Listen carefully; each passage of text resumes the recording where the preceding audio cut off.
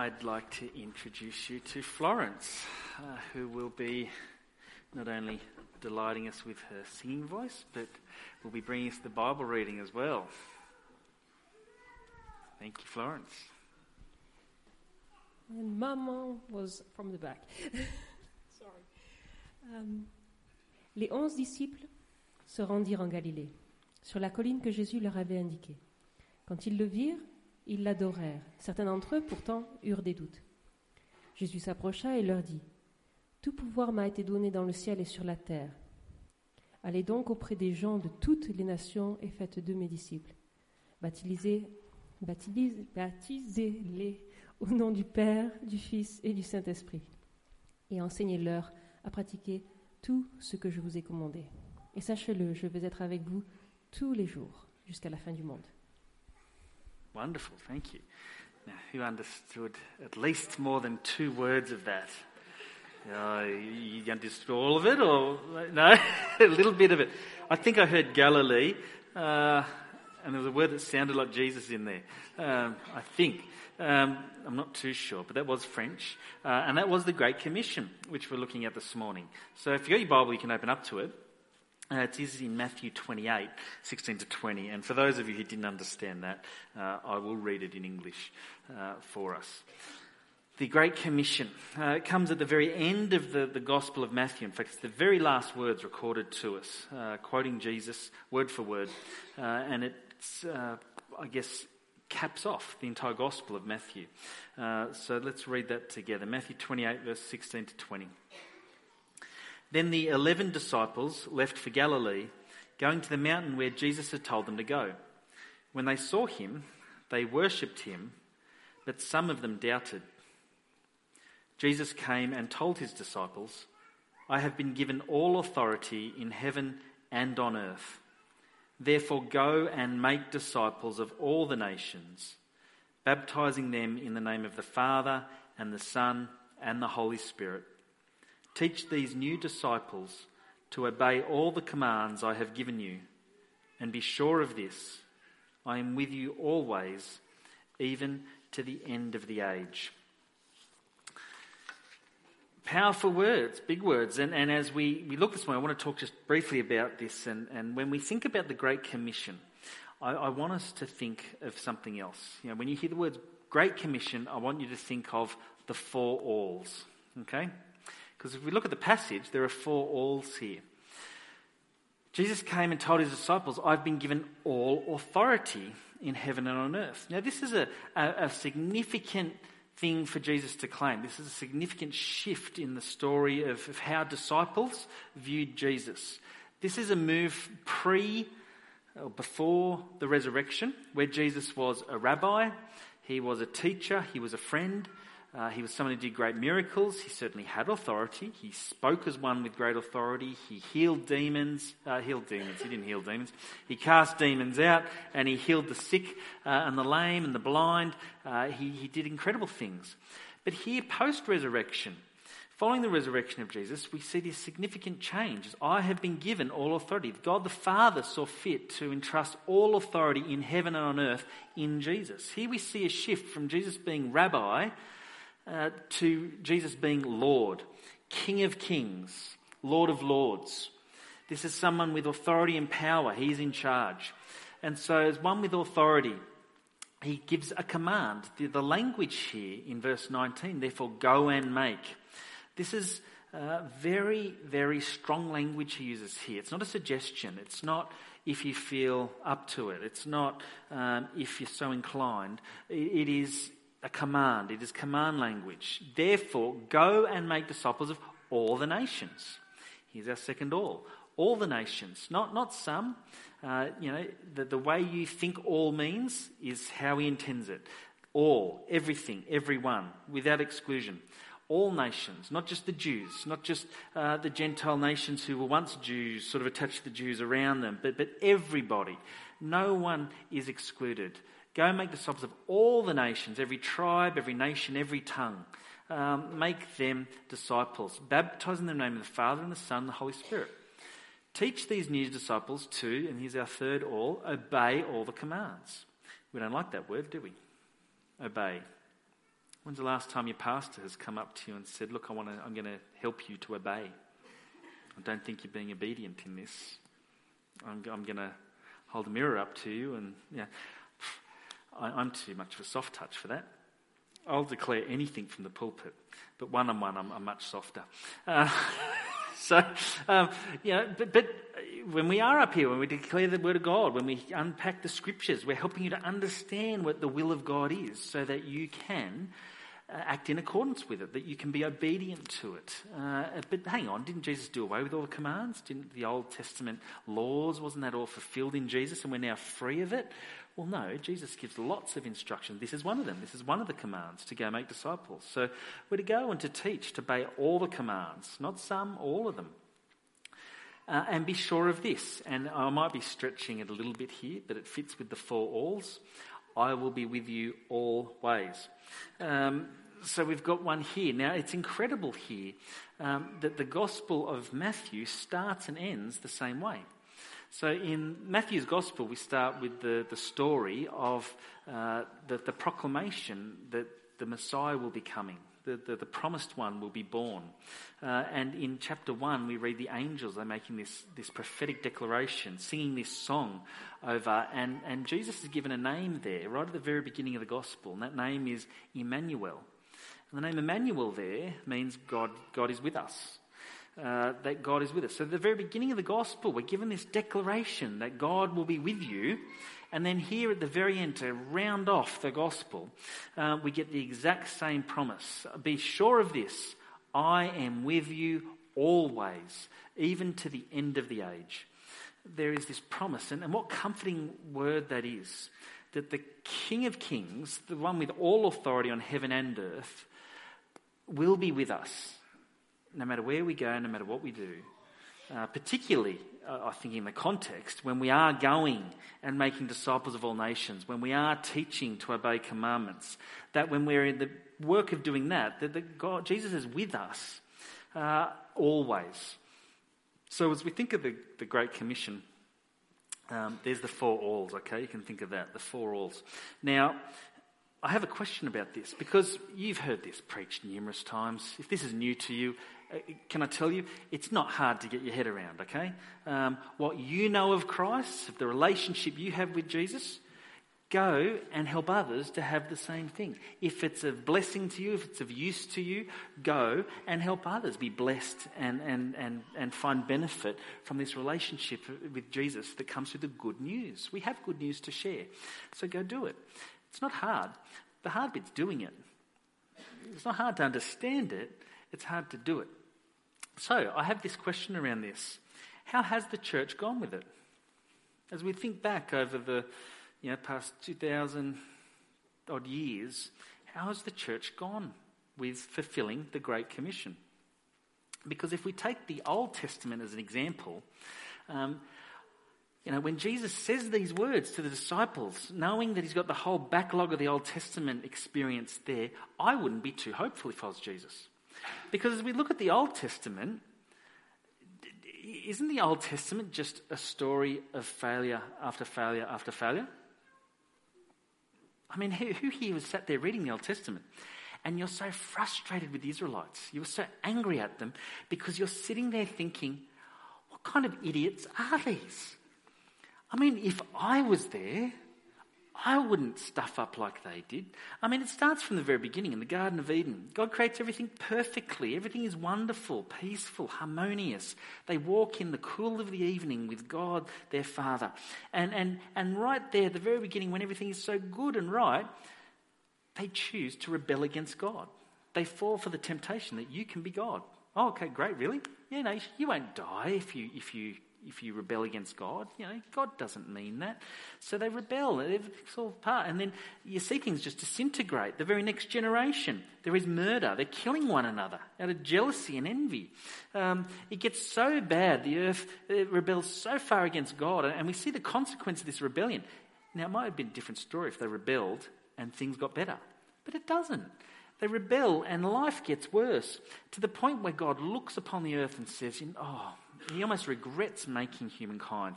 And so he says, you know what? I'm going to start again. And he sends the flood. There's one person, and I'm not convinced he's the most righteous, holy man ever to live, but Noah, he says, I will choose Noah to restart things all again. He's one that stands out from everybody else, so I'll choose him. And so they start again. Of course, his descendants, you'd think, would have that story in their head. God, you better watch out. God's big and scary and awesome and mighty. You better watch out or he'll get you. You would think with that in their heads, they would go about doing what God wants. But no, again and again, they make disobedient decisions.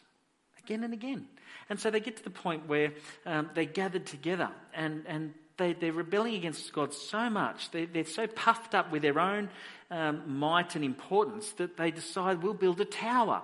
And this tower will reach to the heavens and it will be, we know it as the Tower of Babel, because God looks and says, my goodness, if this is what they can do when they get together, what limit is there to the sinfulness they can come up with? And so he distributes them across the earth and confuses their languages. And so, that sounds like they're babbling to each other. They can't understand, a bit like Florence earlier. Not that you were babbling, you were wherever she's gone. It was beautiful. You put me to sleep listening to French language, I think, of a night time. It's so smooth. But he confused the languages. And then from this point on, things change. There's a shift in the plan. God says, you know what? I'm going to do something about it, this rebelliousness. And so he chooses Abraham. And Abraham is a man that he chooses. He says, you know what? I'm going to pick you. And from you, I will create a people for myself. And the main purpose of having a people for myself is that you will be blessed and act as a witness to everybody else of what it is like to live in relationship with me, and that you ultimately will be a blessing to all nations. And so the view right from the very beginning is God will save all nations. And so they go along, and Abraham does all right, but for some reason, over a period of a few hundred years, the whole nation, God's people, end up as slaves in Egypt. What went wrong? Making disobedient decisions, choosing to rebel and forget God and neglect him. And so they end up in slavery. God's good. He frees them from slavery. They go and he says, I'm going to now take you to the promised land. And you would think, having seen God wipe away their enemies, part the Red Sea, send the 10 plagues upon Egypt, completely decimate the enemy's army, setting us free with wagons full of gold, going, hey, we were slaves a week ago, now we're rich and we're on our own and we're free. You would think experiencing that, they would make good decisions, don't you? You scratch your head going, how then, a week later, could they build a golden calf and bow down and worship it? What kind of morons are these people? Are you with me? Why? We wouldn't make the same choice. It's ridiculous. You look at it. And again, they get to the promised land. Oh no, 10 people say, no, it's too hard for God. We can't do this. And they'll listen. 40 years they wander the desert. 40 years of experiencing God's goodness to them, of feeding them and clothing them and sheltering them. They finally come back. They enter the promised land, but that's not good enough. Oh, we want a king. We want to be like everybody else. Why? I'm your king, God says. Why would you want a king? Well, we want to be like everybody else, but the king will put harsh taxes on you and recruit your children into his army and will place a heavy burden on you. Yeah, we don't care. We want a king. Okay, he gives them a king. Disobedient decisions again and again and again. The kings, there's some good kings, there's some bad kings. And they end up dividing the kingdom. They end up at such a point where God says, you know what, after he sent prophets and people to warn them and tell them how it is and to give forewarning that, guys, if you don't change your ways, I'm going to have to do something about this. They don't listen. And so God sends them into exile. And of course, there's a remnant. He brings them back because he's good and faithful. And as a remnant, they sit there in the land, but it's not their land. It's occupied by the Romans. And that's where we find Jesus coming onto the scene. Time and time again, the Old Testament paints this picture of this disobedient decisions that are made over and over again by God's people. And yet God proves faithful. And this is the remarkable thing about God, again and again and again. And I've just skimmed the surface. Again and again and again comes back faithfully with grace and forgiveness and mercy and seeks to save and restore his people again. Yeah, that's the God that's revealed in the Old Testament. And that's the people that's revealed in the Old Testament. What on earth is going to change in the New Testament? What hope is there? How has the church gone in fulfilling the Great Commission? Well, I'm going to break this down to three sections because it's really hard to track the flow of the New Testament church. The Old Testament was about one people, one nation, together in a geographic location. It was easy to track their history. But now all of a sudden the church is comprised of people from every nation, every tribe and every tongue. They're dispersed throughout all the nations. And the kingdom we're trying to track here is the kingdom of heaven that individuals belong to, even though they belong to different nations. And so it's harder to track. But along the way, as we look at Christian history, there are markers, significant moments where we see significant shifts and changes, particularly in regards to the Great Commission. So I'm going to focus on three areas. The first will be 0 to 500. So I've got a little chart there to map it out for you note takers as the years. So 0 to 500. The first 500 years, you know your New Testament history, they were great years. Great years. Early church, fantastic. Eyewitnesses to the death and resurrection of Jesus himself. My dad saw it. He was there. My grandfather used to tell me the stories. So for a number of generations, they're talking about people who knew Jesus, who spent time with him, and they're fervent. Now, it's not all good news. Most of the spread of the gospel at this point in time is due to persecution. That the church was persecuted by the Jews, by the Romans, pretty much anywhere they were, because they were viewed as a threat, because they were changing things. And so as they were dispersed, as they were kicked out and exiled from their own nations, they were not just going as families, they were going as carriers of the good news. And so the good news did spread and it went out. There was also the work of the apostles. They were doing great stuff. They were deliberately heading out and going out into uncharted territory and taking the gospel with them. And it was a highlight. So much so that the Christian church grew to such a degree that in 313 AD, they actually were successful in converting the emperor of Rome. That's a big deal. Constantine gives his life to Jesus. Now, we don't know if that's a political decision or if that was a personal revelation of Jesus and a response to Jesus. But it is taken off so much that the head of the Roman Empire converts. And then in 375 AD, the Christian faith is officially declared to be the official religion of Rome. Now, what that meant is the church and the state become one. The Christian church now has money. It now has power. They start building buildings and temples and churches that are Christian. They start employing people, ministers and priests, to do the work of the church. The interests of the church and the interests of the government of the Roman Empire kind of get blended. And so by the end of the first 500 years, you're kind of at a point where all that missionary zeal and the eyewitnesses of Jesus kind of peters out and plateaus.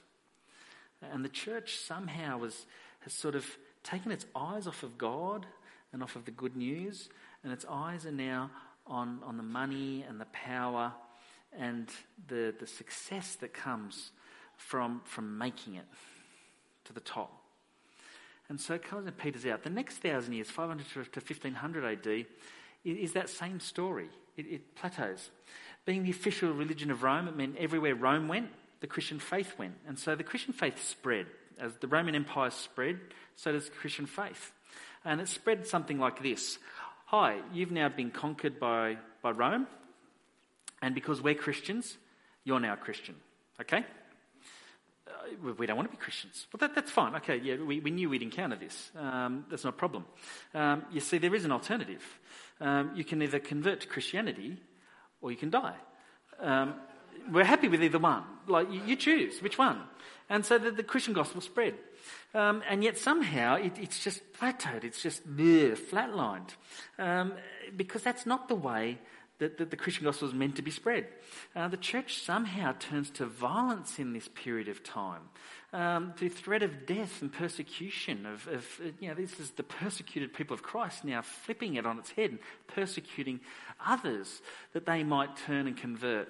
This is the time of the Crusades, where we're sending people in the name of Jesus to go and kill and murder Muslims to reclaim the Holy Lands, and there's a whole mix of politics and religion and all mixed up there.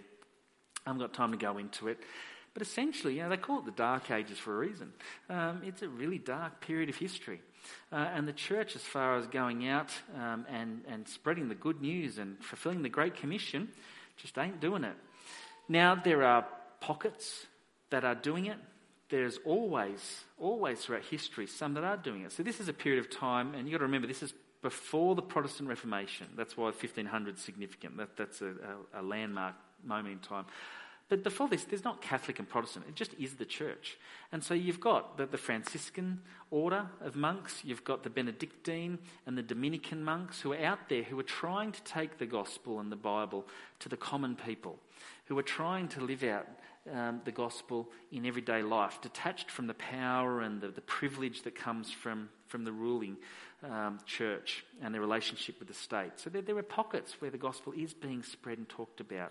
Revival comes, in the first year of the gospel being presented in the UK. 10,000 baptisms are made in that first year as the gospel is brought to the United Kingdom, to Britain in that time. So there are pockets. But by and large, just flatline. And then, of course, you come to the Protestant Reformation. Now, this is a significant point of change because, and you need to understand where they're at, that the church had kind of made an idol out of the government. It had sided with power and money. And so the church, at this point in time, held the Bible in high esteem. It said, this is what we're all about. Christians, we're all about this. But at the same time, it said, but we've got a lot of traditions and a lot of beliefs and a lot of practices that add to the Bible. And we hold both of these. And the Protestant Reformation is basically a move to say, you know what? We need to get rid of this. It's not working. It's just not working. We need to get back to the Word of God. And so you've got people like Luther and Calvin and Zwingli who start reading the Scriptures for themselves and go, you know what, the early church, that's not the church I see. And it starts this call back to Scripture alone. We've got to come back to this and base our lives on this. And so they start doing that. And just as there is this reformation happening about coming back to the Word of God, separate to the ordained official church, it also sparks a reformation in the church we would see as the Catholic Church now. And there's this counter-revolution that takes place there as they start being challenged. Maybe it was a bad idea to tell people you can buy your way into heaven. Maybe it was that bad idea that you can buy indulgences for dead people, your relatives, to get them out of hell quicker so they can go to heaven. Maybe this is all bad ideas that we've come up with. And so there's this call back to Scriptures. Now, what does that mean for the Great Commission? You've got to understand they are reacting to something here.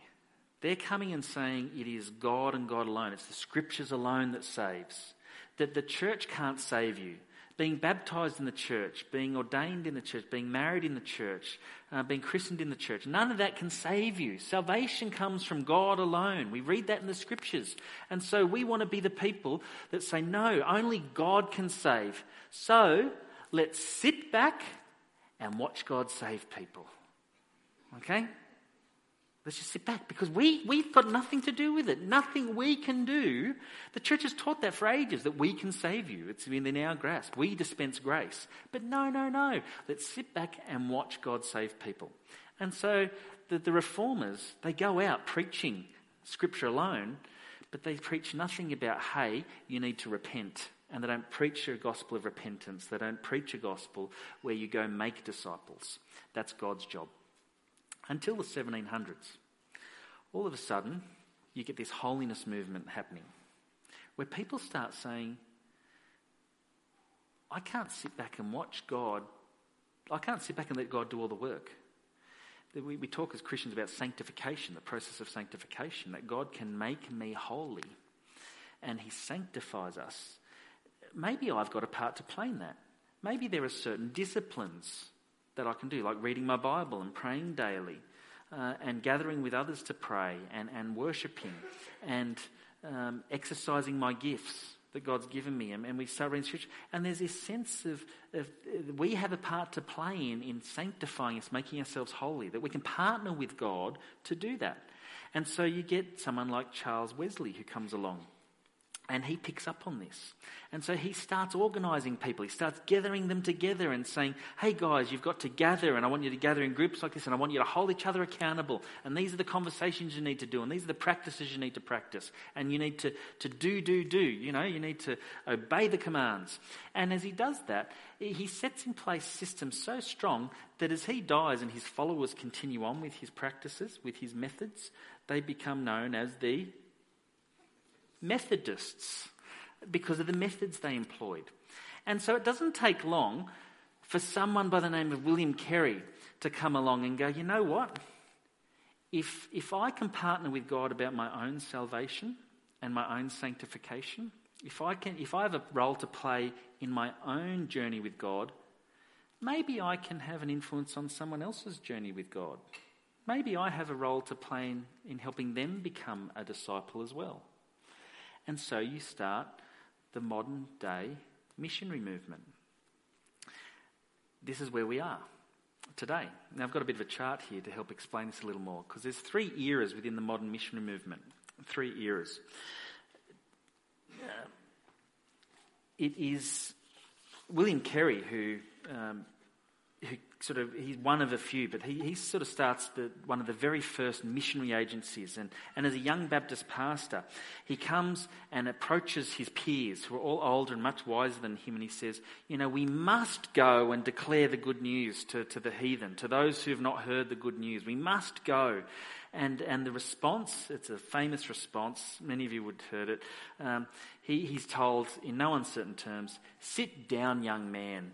If God wants to save the heathens, he will well and truly do it without your help, is what they basically say. That's not a direct quote, but it's something like that. But sit down, who are you? If God wants to save them, he'll save them. But that's not good enough for him. And so he starts to go. Now, you've got to remember this is in the 1700s, late 1700s, 1800s. They don't have mobile phones, they don't have satellites, they don't have any means of communicating around the world. They accept letter and by ship. And so as the gospel goes from these nations that have been Christianised, they go by boat. And so where do they hit first? The coastal regions, don't they? And so the gospel first hits the coastlines. It's easy to get to. They're the most exposed to Western civilization. They're the most open. The ports and the languages, they can communicate easily around these areas. And so that's where the gospel goes to first, the coastal regions. And so the church is actually on board. Not everybody, just a few. But they start going. Then the second era kicks in. They realise, you know, we've sort of got to all the coasts and the ports, we've established ourselves there. But what about the inland? I mean, you think of China, how big that is. We've sort of got the coastline, but what about inland? How do we get the gospel inland? And so you get people like Hudson Taylor, who comes along and starts the first inland missionary, China Inland Mission. And so he decides to take the gospel. Now that's a lot harder, because they don't know the language, they don't know your culture as well. There's not as well-trodden paths to get there and reach them.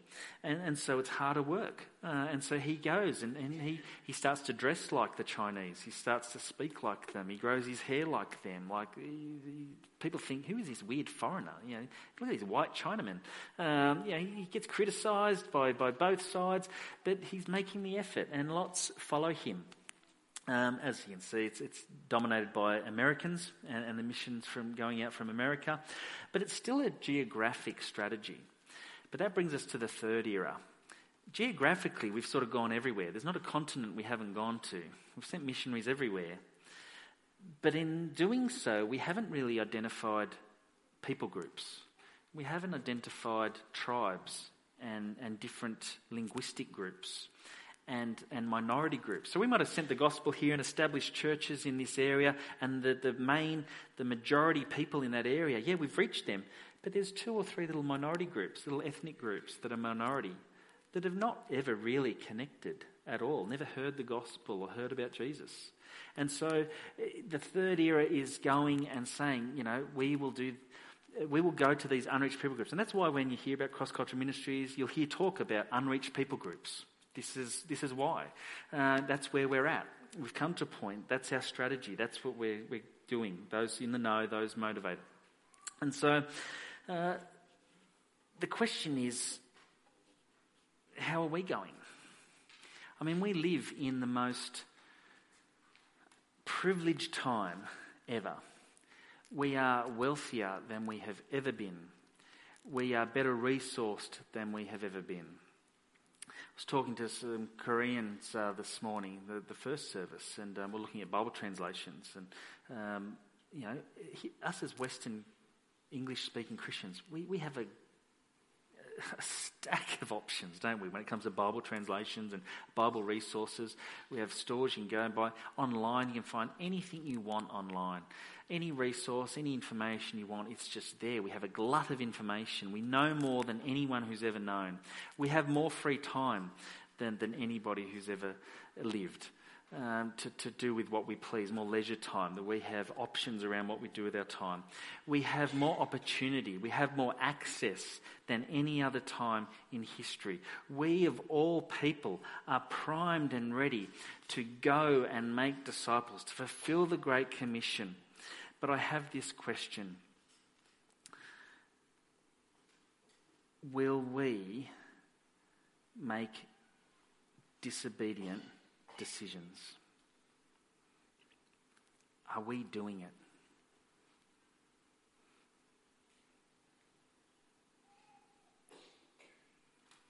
Or are we like the Israelites? Are we like the early church that took its eyes off of God? Are we like those who sit back and go, well, just let God do it. It's not my job. As privileged as we are we making disobedient decisions?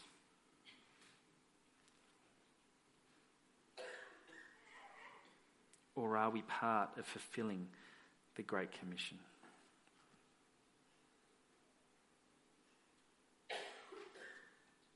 Let me pray. Father God, we recognise it is your great mission, your great vision to bring salvation to the world, to set us free from the trap of sin, from the consequence of sin, which you tell us is death, both spiritual and physical death. And so you come to set us free from the things that trouble us most, and you've entrusted that gospel to your people, to steward that, to pass that on, and to make it known. You don't leave us alone to do that. You tell us that you have all authority, you have all power, that you come able to move mountains, and that you will be with us at all times. And so we pray, Father, that you would help us to be a people who take your commandments seriously, to be people who don't make disobedient decisions, but that choose to be obedient, that choose to submit ourselves to your will, that choose to be part of the coming of your great kingdom, a kingdom that will know no end, where you will be glorified and the whole earth will be saved. Help us to realign priorities. Help us, if we need, to have that change of heart.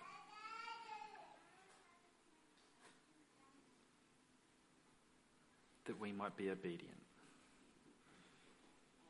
We ask this in the name of the King of Kings and Lord of Lords, of the Saviour, the Messiah, the promised one, of the one we know as Jesus.